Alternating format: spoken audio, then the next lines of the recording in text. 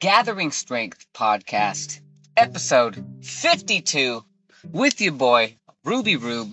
With me as always, my buddy, my pal, a guy who I can count on always to hit me with another one. Today's word of the day is aspire.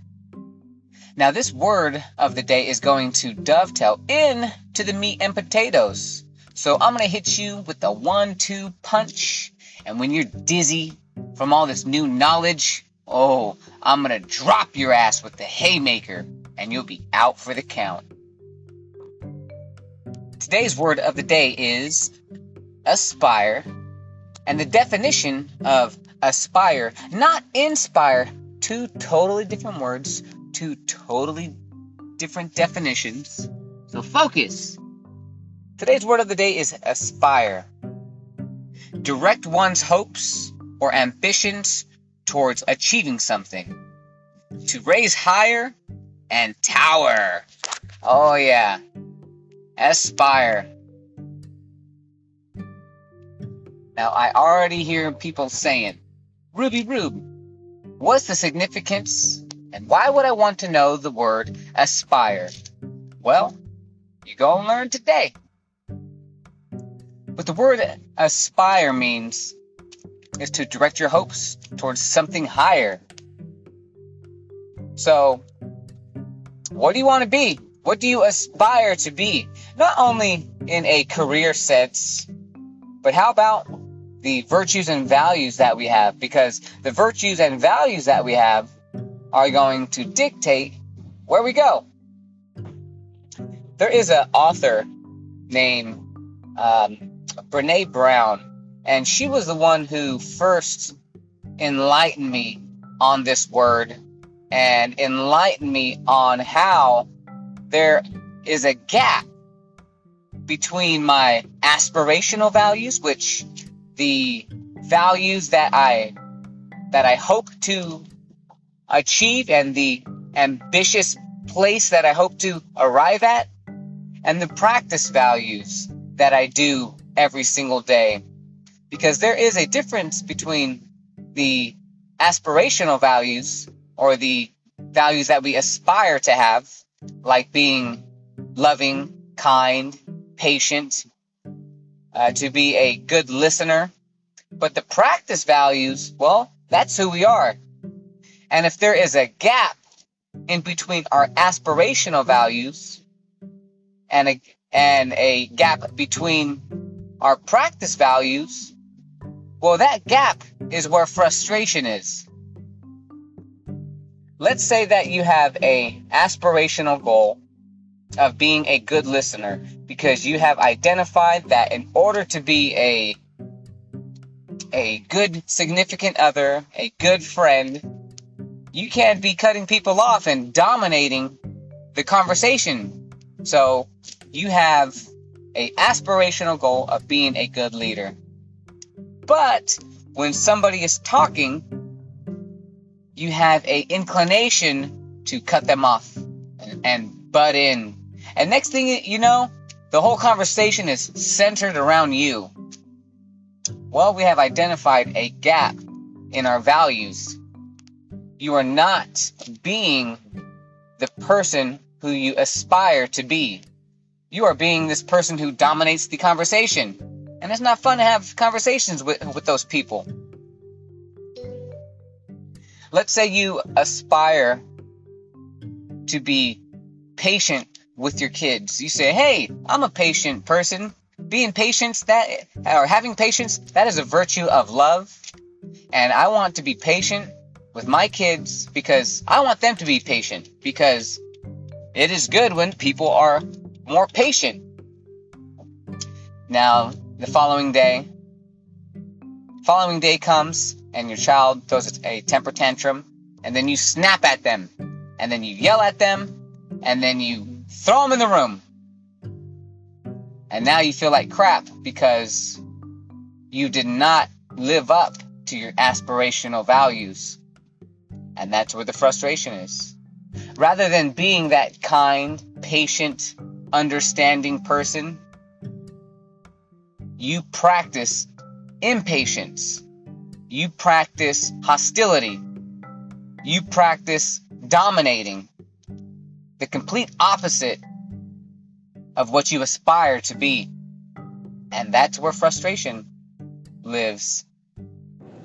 One last example of aspirational values and your practice values and the gap that resides in between. Let's say you have an aspirational value, a fundamental belief that, hey, it is important to have a strong body. It is important to exercise. It is important to do these workouts so that you can maintain a healthy body, mind, spirit. But then when the day comes, your practice values is getting drunk, getting high, eating a whole bag of chips. Well, there's another gap.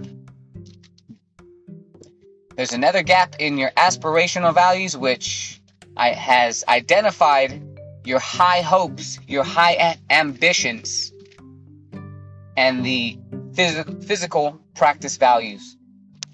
And I thought that was a fascinating topic, a fascinating thing to think about, because if we're not mindful of these gaps and the things that we do on a day-to-day, if we are not mindful of our aspirations, of our high hopes, of our high ambitions, if we don't even know what those are, and we are just blindly going about our lower valued practice values, then you can bet your bottom dollar that we're not rising up to our highest potential. And because we're not being our truest, strongest, greatest self, then that creates a internal problem. It creates a internal problem that you might not even be aware of. And that's what your boy Ruby Rube hopes to sow a seed of today, is to encourage you to look at your life, look at yourself, list out, or at least think about your aspirational values. Who is the person you want to be? What does that person look like? And then, what are your practice values? What are you doing? Is there a big, huge Grand Canyon gap in between those two people? A big gap in between those two values? If there is, hey, you have a course to correct. You need to shorten and lessen the gap that resides in between the two of those. Now, the goal is never perfection. You're never going to be perfect. I'm never going to be perfect. But we're never going to be done either.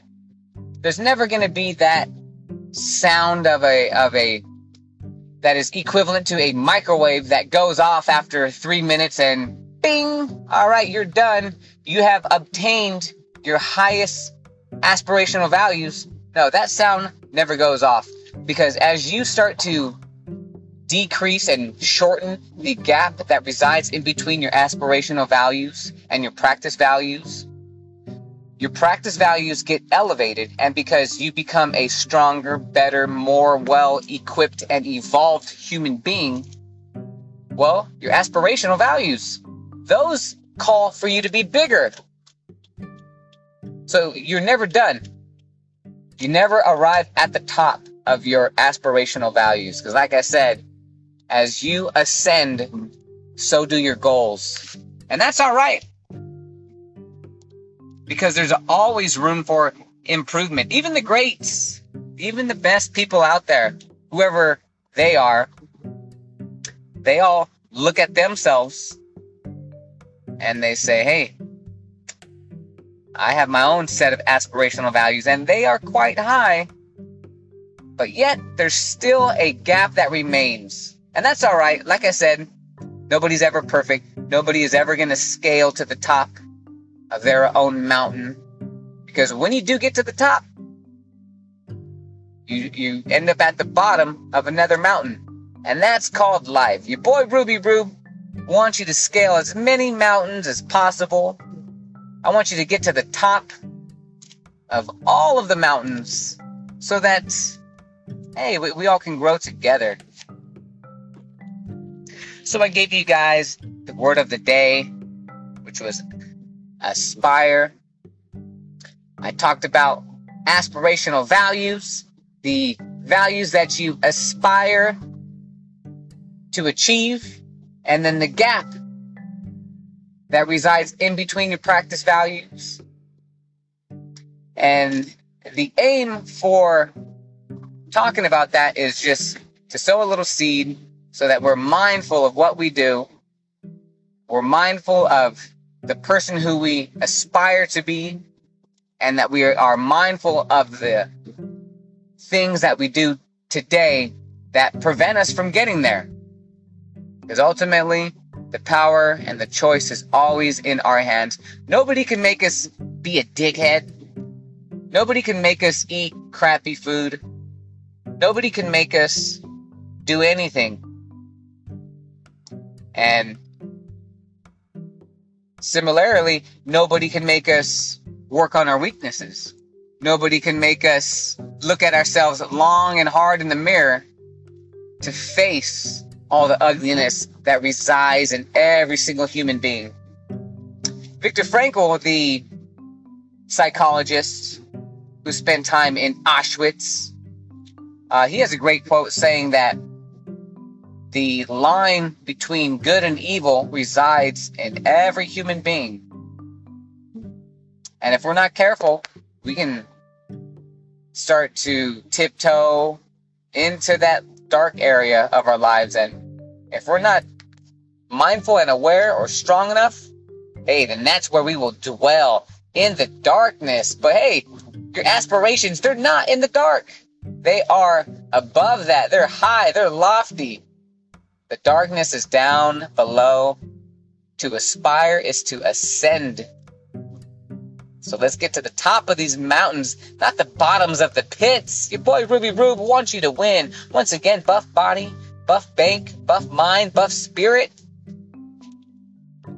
Let's go. So I probably could have rearranged this podcasting episode and started off the episode with a weekend recap.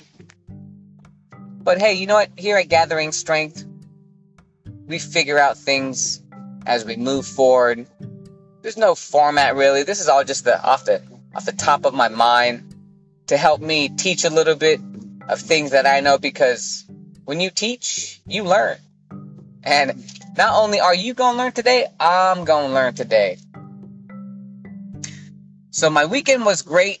Once again, I probably should have started this episode off with the weekend recap, but hey, I'm going to finish it because I can do what I want. This is my podcast, and I'm going to end this episode with the weekend recap. So like I was saying, my weekend was awesome. How was your weekend? It was a beautiful weekend in Livermore, California. It was about a nice 78 to 80 degrees. Not a cloud in the sky. There was so much to do for us, me and my family. My son had a school dance scheduled and a basketball tournament. But unfortunately, he was sick all weekend, from Friday until about Saturday evening, and then he was a little bit lethargic on Sunday. So once again, another great example of how health is wealth, because when you're sick, you can't go and shake your groove thing at a school dance with your buddies and pals. No, you got to be at home with a bellyache.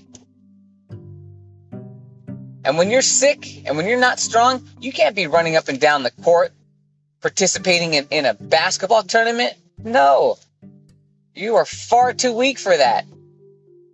So a prime example of how health is the first wealth. You can be the greatest basketball player and just be completely sick and crapping yourself and just in horrible condition. And because you are not feeling well, or you have a sprained ankle, or name whatever type of injury, you're not going to be able to go out there and perform at your best. Hell, you might even miss the entire game, just like my son did. So because we primarily stood home the entire time, I was able to get a bunch of things done. From Friday to Sunday morning, I was able to write over 13,000 words in my manuscript. Now, prior to this flow state that I experienced over this last weekend, I had taken some time off, maybe about 2.5 weeks, because I reached a point to where I was struggling thinking about what to write. The old term writer's block. And then so I said to myself, hey, Ruby Rube, I'm going to step away from the computer and I am going to just live my life a little bit and figure things out as they will come to me, as the opportunity presents itself. And so I continued to live my life, did my running, my reading, my writing, my fatherly duties, my household duties, my husbandly duties, and, just living a life. And then, I got that inkling. Something said, hey, it is time. So I went down to my computer and just started banging away. Luckily, back in high school, I took 4 years of a typewriting class, of a keyboarding class. And at the time back then, I was like, you know what would be the easiest elective? Because that was my mindset back then. I wanted things that were easy. And I was like, you know what? How hard can this keyboarding stuff be? And little did I know that typing skill would be a very valuable asset that I have used tremendously all throughout my life. And my highest word per minute that I was ever able to type was, I believe, 72 words per minute. Oh yeah, I was clickety clack clack clack typing away. And now, because I have that asset of being a fast, efficient, and technical typer, I was able to bang out those 13,000 words very quickly. So that was an awesome feeling. The Warriors are playing in the playoffs. They're playing the Sacramento Kings. And once again, beautiful day. We should have been outside, but hey, the energy level of my kids, because of their illness over the last few days, it was greatly diminished. And so we were just kind of putzing around the house, going in and out, just not doing too much of anything. But so there was a moment after I had gotten done obviously doing everything that needed to be done, which afforded me this luxury. The Warriors game was on. My son was on his Nintendo DS on the couch, just chilling, had the game on. And I sat down for a moment and I began to watch the game. And then all of a sudden, a Burger King commercial comes on. And this was about like lunchtime. And the Burger King commercial has its graphics. They have their cinematography. They have the fire, the flames, the steamy fries, the juicy beef patties, the crisp lettuce. I'm not sure if they have a sesame seed bun, but there was a delicious looking bun. They had the carbonated Coca-Cola being slow motionly poured into the cup with the ice. And it was just a very perfected commercial. And I thought to myself, I was like, man, this looks really good. I kind of want to go out to Burger King and get me this meal. And then I thought, man, These guys are so good at what they do. They had your boy Ruby Rube fooled into believing that I wanted some Burger King. And to my estimation, nobody wants Burger King. You get tricked into it. It is fast food. And because you find yourself, or at least, I'm going to speak for myself, because there are some people who survive on Burger King. Now, if I happen to find myself in a Burger King, it's going to be because I failed to plan a meal. I failed to plan all sorts of things. And I would have to be so hungry and pretty much starving, and there not be anything else in the vicinity for me to eat. And then I will find myself in a Burger King drive-thru line. And then I will eat it. Oh yeah, it might taste good going down, but I'll feel like crap. And I'm not just saying this for any other reason than to spit the truth. Hey, your boy Ruby Rube is going to be honest with you. When I eat that stuff, it does not make me feel good. But when I was sitting there, a little bit hungry, it was lunchtime, it was a beautiful day, I was able to smell that juicy burger that was getting flame broiled right on the grill, right on my TV screen. And I was like, man, these people have their marketing down. And you know what? They spend millions upon millions of dollars researching all of the right buttons to push that elicit those feelings that I was feeling in the comfort of my own home. And if I was a weaker man, I would have said, honey, gather up the kids. We're going to Burger King. But because I am not that guy, I went into my refrigerator where I have some fresh cooked wild salmon with some fresh greens, a nice fizzy bubbly water. And I went and handled my hunger and satiated myself as a responsible adult would do. And you know what? Those fancy, or those sparkling waters, there's something about how, hey, drinking plain water, that's totally fine. I will chug a whole gallon throughout the day. But when you add in those bubbles, hell, man, we have a party now. Isn't that interesting how the plain water, yeah, cool, whatever, but you had some fizzy bubbly in it? Sheesh. That's how I live it up these days. And one thing that I discovered about myself is that I like things with a little bit of a bite. I was when I was drinking beer, I was an IPA guy, and those things, they have a bite to them. You take the glass to your mouth, you tip back, you take a gulp, and you go. Same deal with drinking a Coke. There's a bite, and those bubbles are what provide that bite. So if you are a soda drinker and you're trying to eliminate, reduce, or completely stop your soda drinking habit, hey, I would encourage you to try drinking some sparkling water. For me, it gets the job done. It doesn't feel like I am depriving myself of anything. And like I said, those bubbles bring the party. So if you want to have a party at your house, hey, count on me to bring the sparkling water. Let's get this party started.